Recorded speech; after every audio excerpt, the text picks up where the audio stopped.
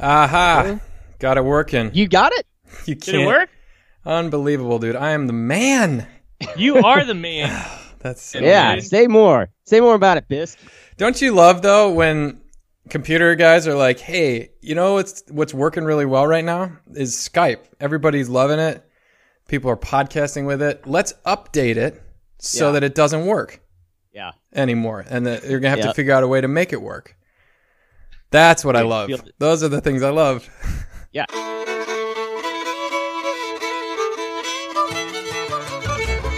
Three Dogs North is an attempt to objectify the subjective with little violence as possible.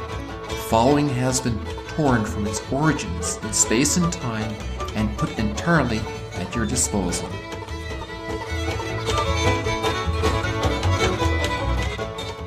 Let's dive in. All right. Good to be with you, dudes. Yeah, man. Happy Thanksgiving. Yeah, you too. How was it? Hey. Tremendous. Cool. Tremendous. You guys had a week off? Yeah, I had a week off. Deer hunted. Ate a lot of food. It was great. Right on. Yeah, and I went home, stopped in Cincinnati, saw my good buddies, then went home and stayed with the family. We vegged hard this week. Nice. Yeah, it was pretty next level. Watched tons of college football. Yeah, and then I was in the car yesterday for 14 and a half hours, and I was about to lose my mind, just stuck in traffic. I need to quit doing that. It's the second time I've done that. Driving back up here after Thanksgiving break, the roads are packed. And for some reason, people still think it's a good idea to do construction on the weekend. So that's insane. But I made it back up here like 10:30 last night, so we're good to go. Nice. Had an awesome book on tape, Tale of Two Cities. Oh, really? Very good. Never read it before. I think it's the first Dickens novel I've ever read. So, yeah, it's a great book. That is awesome. I'm listening to a good book on tape right now as well called The Boys in the Boat. Have you heard of that one? No. It's about the University of Washington rowing team who won the gold medal in the 1936 Olympics. Wow. So it's like that was when they were in Germany, kind of like Hitler really taking power, etc. Very interesting. It was one of the recommendations under Unbroken. So it's super good so far. Yeah, learned a lot about rowing. Was he at that Olympic in 36? Louis Zamperini? Yeah, that's the same one he ran in. Okay. And so this is, I mean, like they haven't talked about him at all, but it's a cool book. Like it's just their stories, and it's just kind of like a story worth telling. It's not, you know, it's not like this like world level heroics or anything like that, but it's been very good so far. Yeah, just a cool story. So, what did you get into over break, Father? Oh man, this and that, working, a lot of funerals, man. Yeah. Funerals. I don't know what the deal is, but people need to stop dying. Yeah, you've had tons of funerals lately. Yeah, and as I was driving to the cemetery for this one, before I got on this call, the secretary called me. Hey, you know, is it okay if I schedule another one for Friday? What am I going to say? No. No more funerals this year. Yeah, got to do it. Yeah, so man. It's been good. I mean, funerals are in a way beautiful. You get to be with people and very intimate moment, but it's also kind of exhausting, and it's tough to get back on the rails after a funeral because it takes up pretty much your whole morning, and then your afternoon you're kind of trying to like concentrate on stuff. It's kind of emotionally draining, but the Thanksgiving holiday was great. I had family time and whatnot. The Friday after Thanksgiving was excellent. There was nothing. No one called. No one died. It was just a pure free day. Office was closed. Slept in. I'm starting to gauge how good my days are by how long I'm wearing sweatpants before I start my day. I've been getting up earlier a lot, going to bed early. And so you can increase your sweatpants time by just getting up like an hour and a half earlier than you normally would. And nobody's expecting you to be anywhere. So you just sit around and do your breviary, drink your coffee, pray the rosary, read a book, do some email, all while wearing sweatpants. It's money. You're an old man. Yeah. Getting there. I like that gauge, though. Uh-huh. Yeah. Today was a good day, man. I spent 4.5 hours in sweatpants. Yeah. Hey, I was thinking, and we can keep going wherever this is going, but just since we're on such a time crunch here, I had a topic idea to throw out. All right, well, before you do that, I just want to say that I did get a speeding ticket. First ever. Really? Yeah. What? Was it bad? No, it was a speed trap. It was very frustrating. I just wanted to vent that. So I'm coming home from one of my many funerals this past week. It was actually Wednesday, the Wednesday before Thanksgiving. Happy Thanksgiving. Oh. A 29-year-old young lady who, well, this is a whole other topic that I thought about sharing if we had podcasted last week, but a 29-year-old young lady who was mentally handicapped passed away 2 weeks ago last Friday, or a week ago last Friday. And I had been there for the anointing, and it was actually a very, very moving experience in which I wept for like a good 10 minutes with the mother in the ICU. Wow. Wept or wept? It was Jesus wept. Wept, yeah. But it was very, very moving, and this whole funeral was kind of moving, this family. And, you know, a girl who had always been special, and, you know, here she was, you know, saying goodbye to everybody and unable to speak, or I don't know. It was to me an image of poverty of spirit, and I preached about it a little bit with the parable of the talents. But in any case, it's that whole rigmarole. I had done the wake the night before, and then the funeral, and then coming home from the cemetery, which was rather far away.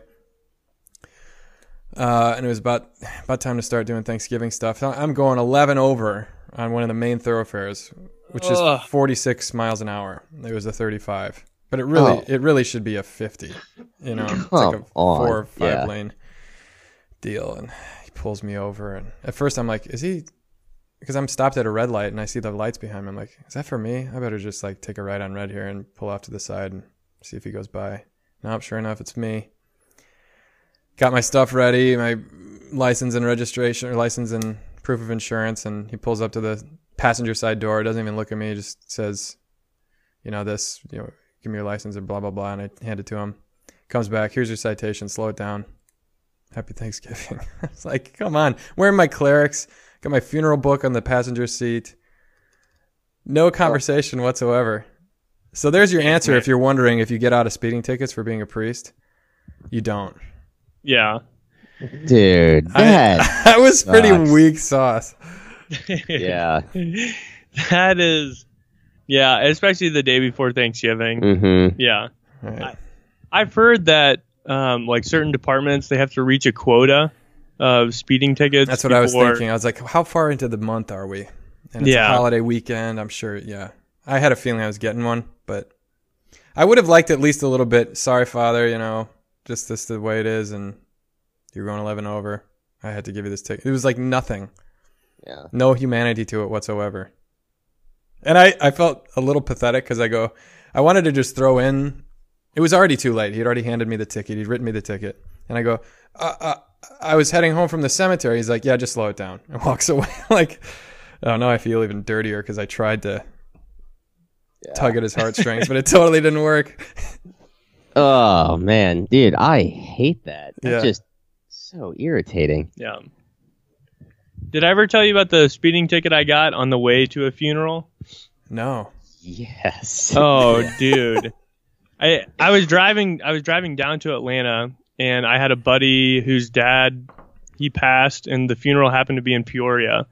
So I just changed my direction of travel, left a little bit early. It was like a 4-hour drive down there, something like that.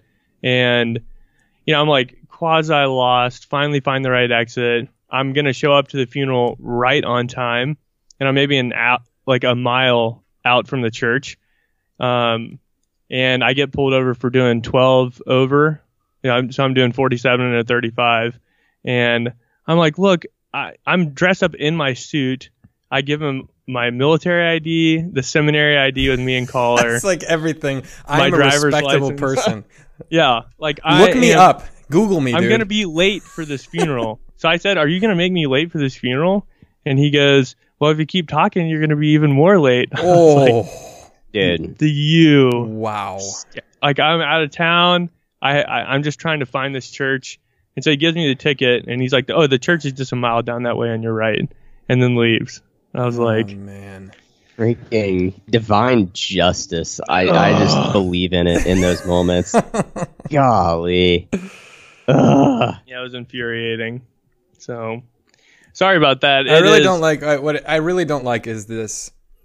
I understand you have to have a bureaucracy and processes and rules and regulations and the way things are done and the way things aren't done, because there's a lot of people trying to move around to a lot of places and a little bit of time and narrow roads, and you got to have order, not chaos. So I get people who have to do their jobs, whether you're police or whatever, whoever's in charge of enforcing rules.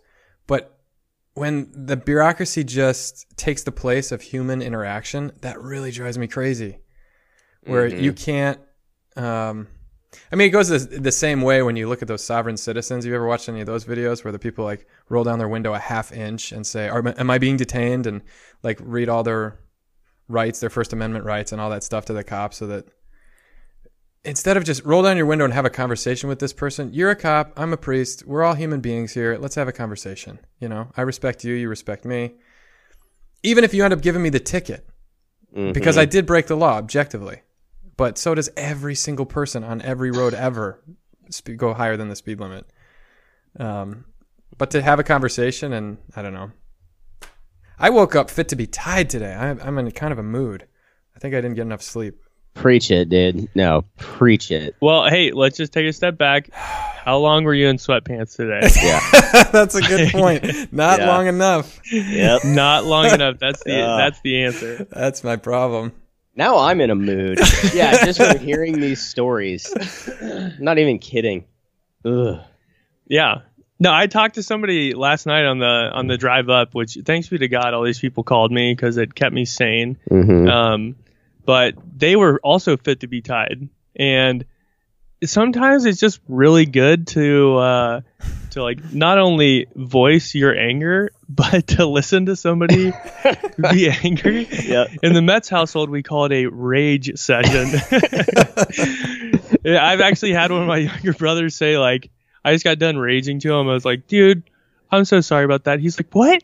Dude, anytime you want to rage, just call me. Yep. Like, it gets him pumped Fired up. up. Yeah. Oh, man. Hey, I've been wronged. I need to tell somebody about this. Dude, let me be your rage sump. Just dump on me. Rage session, 2 minutes.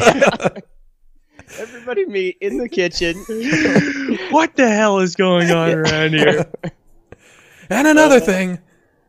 So what's your topic, Roberto? I don't Hijo de care. Juan? I'm done with it. It's not important. Dude, throw it out there. We need it. Well, okay. We can rage on it. Maybe if we agree to rage on it, then I'll throw it out there. Okay. Is that Done. okay? So one of the things, and I wouldn't have framed it like this, but it's coming to my mood now. But I noticed I watched the news a couple times over break. What? And can somebody tell me what statistics are? Oh my gosh. Like, and I mean that exactly how I word it, because it's like, I don't believe anything that you're telling me. And this is, I'm going to throw like church stuff in this too. Like, quit giving me freaking statistics about like how bad things are or like whatever, because I don't know what it means. And I'm like 99% sure, I'm like 95% sure that I don't know what it means, but I'm 99% sure that you don't know what it means that are explaining it to me. So a theology of statistics. Go. Well, what's it? Give me an example if you can do it without being too controversial. Oh, I don't even know, man. Well, okay, like, I mean, you take something in like politics or something like that, of like just like X amount of percentage of people, like think that this is okay, you know, or whatever.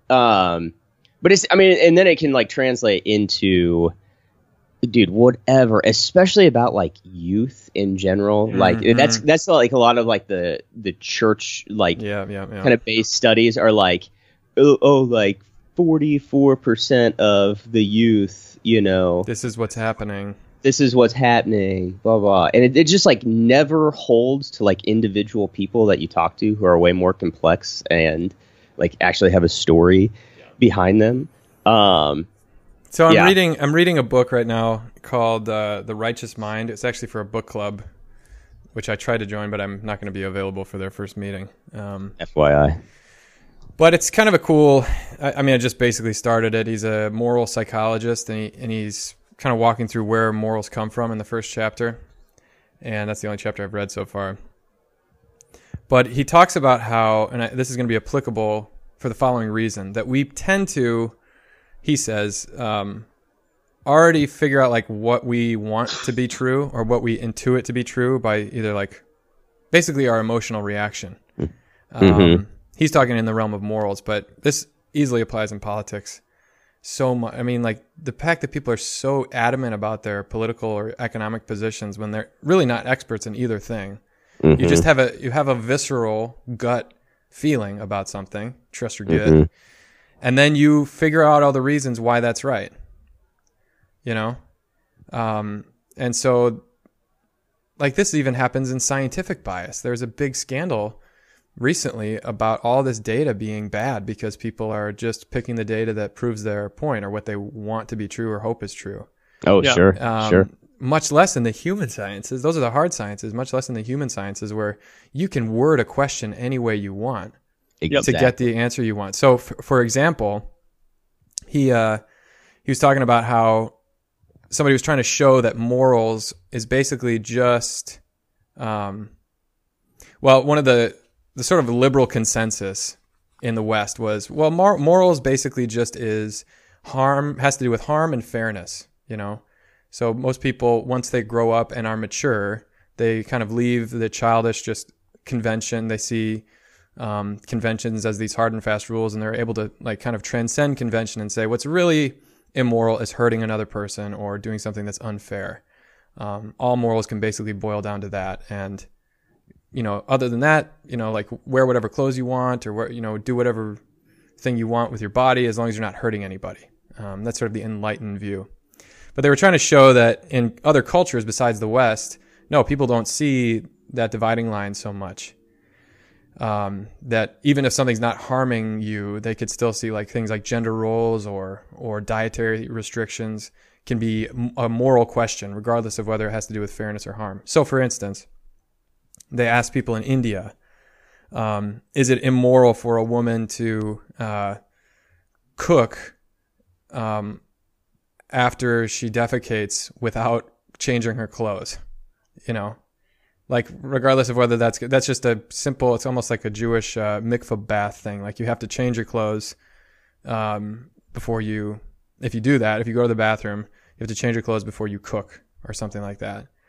And that might seem like to us enlightened people, that might seem like a silly convention. But to them, like if you'd asked them, is that harming someone?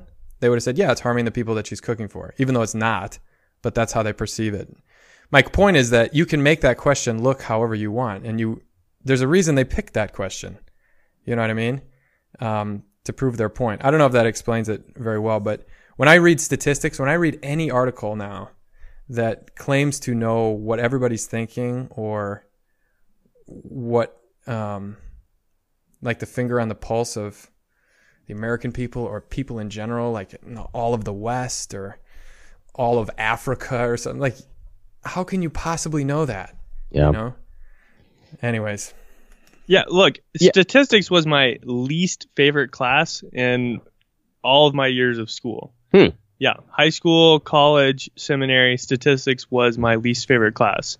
And the first class that we went into, I remember the teacher saying that you can make statistics say whatever you want. Yeah. Literally, you can. Isn't it the old Mark Twain quote? It's like there are lies, damn lies, and then there are statistics. Yeah, I think that's Mark Twain. Yeah, dude, it's frustrating because like what you were saying earlier, Father, people have foregone conclusions and then work evidence to prove the conclusion that they already have. Well, that's my point, is that all that complicated thing was like he had an idea of what he wanted to say morality was, and so he finagled questions and asked specific people those questions so that he'd get the responses that he expected. And that's so easy to do. And it's easy to do without even knowing you're doing it. Oh, yeah.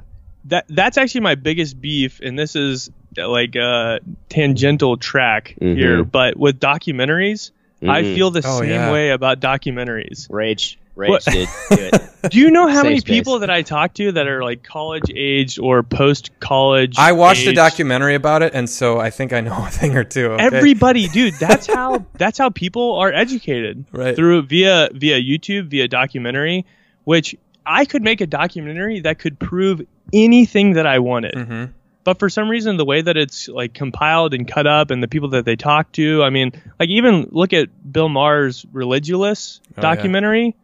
All he does is just go and interview people on extreme ends of their religious spectrum, and then makes generalizations based off of these conversations that he's had. You could do that with anything, dude. I could make a documentary proving that the United States is the most religious country in the world easily. Oh yeah, like there would be no problem actually doing that. So you can just work evidence however you want. So I guess the question is, well, do you have anything? I don't. Okay. Maybe Three Dogs North should do a documentary sometime. Kind of what I was thinking, but about us being the greatest. Yeah. Well, assuming, that's something along those lines. About the millions of people that we've reached and changed their lives. Yes. We are an international mover in the Catholic Church. We could say all things that are technically true. Just leave the rest up to the imagination. Yes, could absolutely prove that. Right. How many downloads do we have? It's like on the front like of Talladega Nights, and it says "Best Movie Ever," and then in really small, like after the quotation, it's by Ricky Bobby. Yeah, dude. It's doesn't he say in that same movie when he's talking to the French guy, he's like, "You ever seen The Highlander? It's won an Oscar for best movie ever."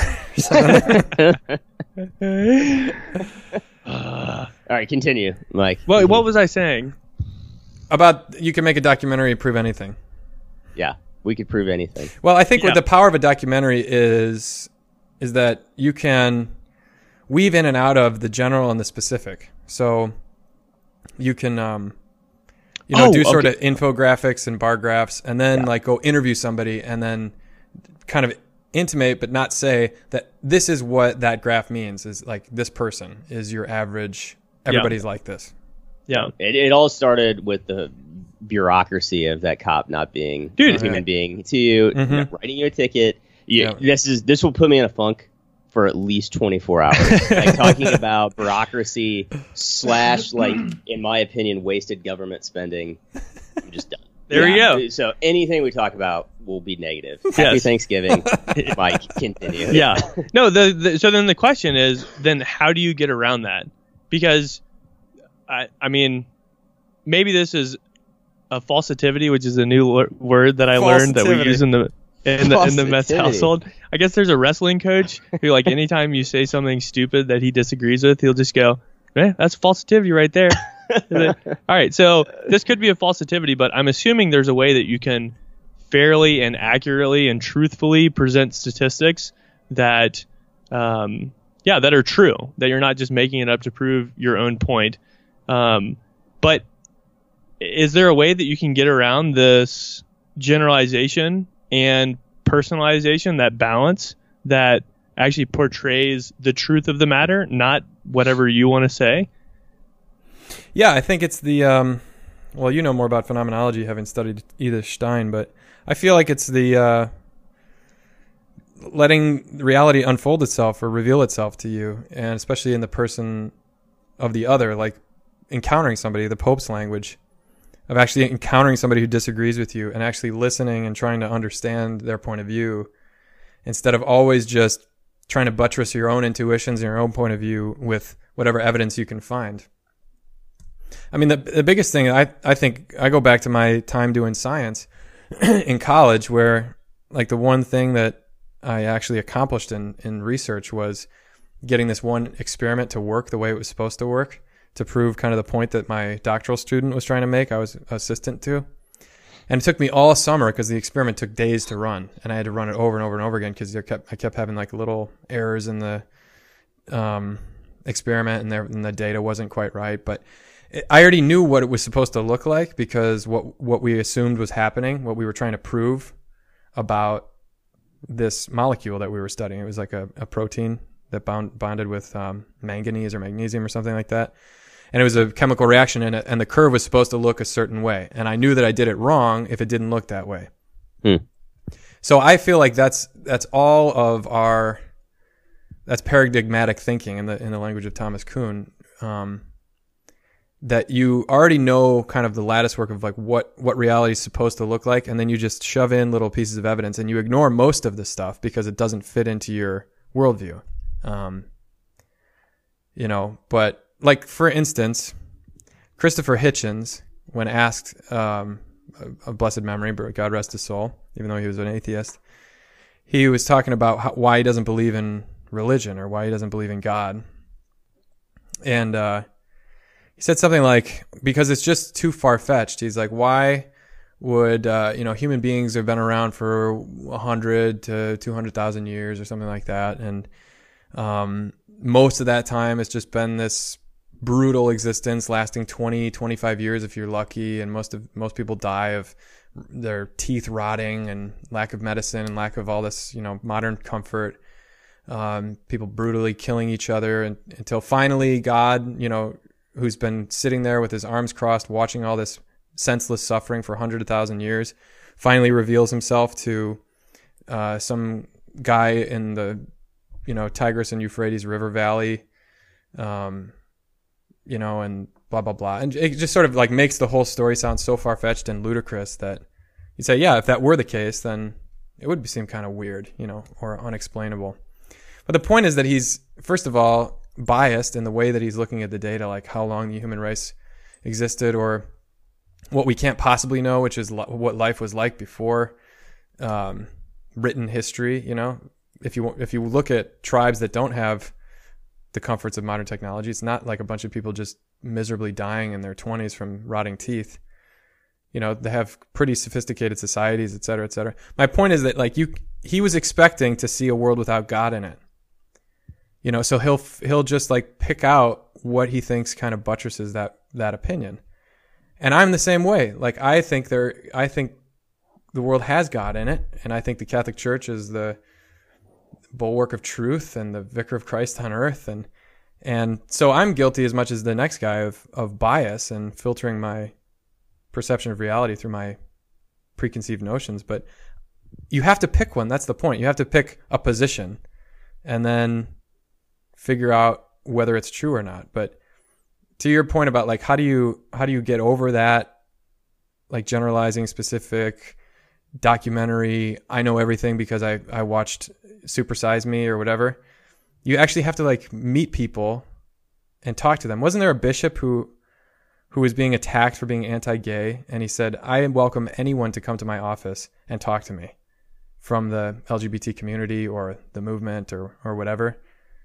And nobody would, because it's too hard to like talk to a person that you disagree with. It's easier to just say you're wicked or a liar or stupid. You know what I mean?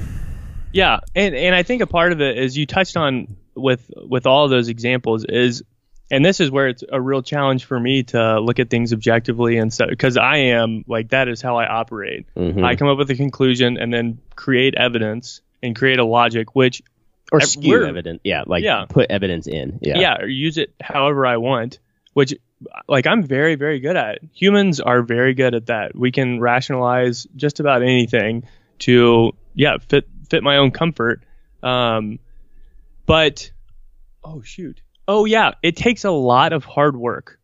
And that's, I think, part of why I've given up on like really trying to stay informed with politics, because you have to read a lot and you have to be willing to like get into the nitty gritty. I mean, think about your example there with just your chemistry lab. It took you a semester to prove one like nuance about a bigger point that your doctoral student was trying to make. Right. And it took you the entire semester to do that. And the same goes with like church politics. The same goes with politics. The same goes with most things.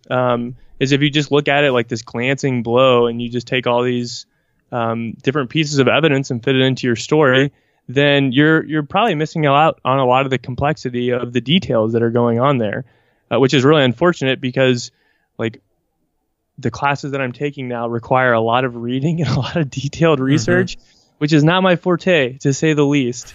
That's actually like a nightmare of mine. But that's what it requires. That's why JR is so good at what he does. Yeah. History, like look at history. You can just take any piece of a story or any piece of data and make it say whatever you want. But you have to do hard work to get into what was actually going on at the time. Biblical. You can apply this principle to a lot of different things, but oftentimes there is, just a lot of complexity that's going on that is really difficult and takes a lot of energy and a lot of effort to invest, like investigating into it. And honestly, I don't want to do that a lot of the times. So it's just much easier to take the big picture and just have it fit your own narrative. Just wait until you hear about this documentary I just watched, though. Dude, it's so good. it proves everything that I already knew to be true.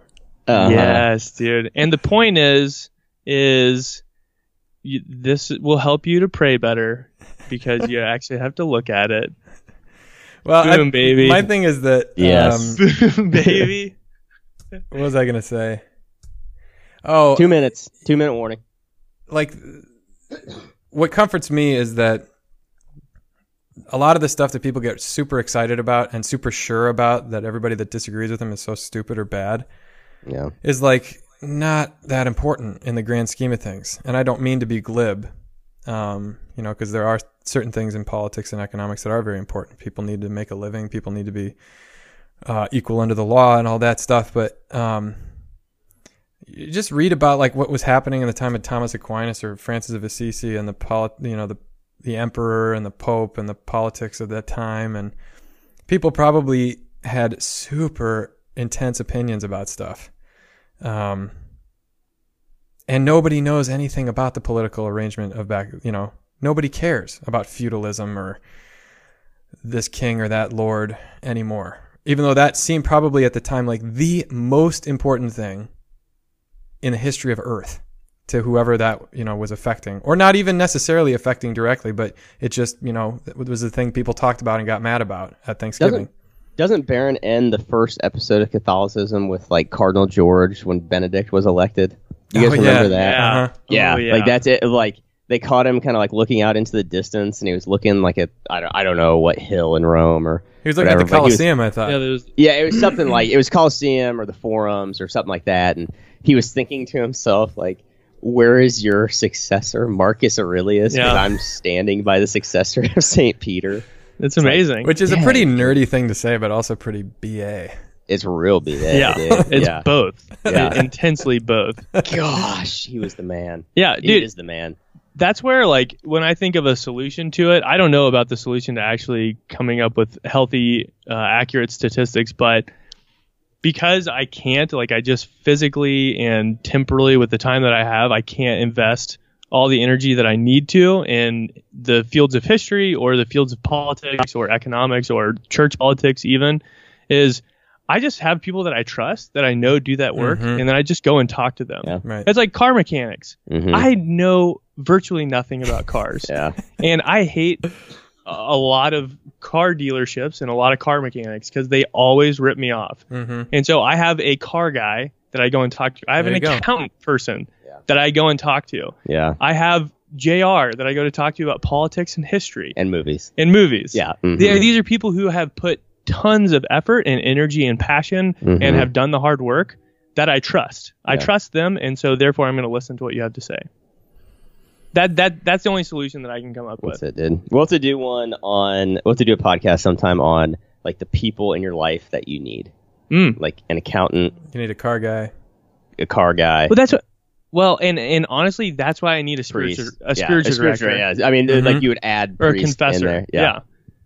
That you need those things. Yep. Absolutely. We got to go. All right. Okay, off Good talking to you guys. Paul. Yeah.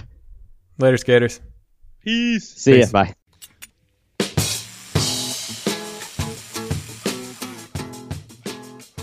Are you ready?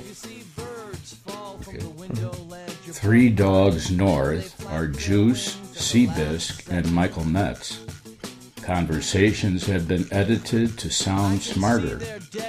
Audio and transcripts of this episode are exclusive property of Mundelein Seminary and may not be rebroadcast without the express written consent of Major League Baseball. Down below, I don't see their last second curves toward a horizontal flight. All these birds just falling from the Thank you, dog. Thank you, dogs. Good girl.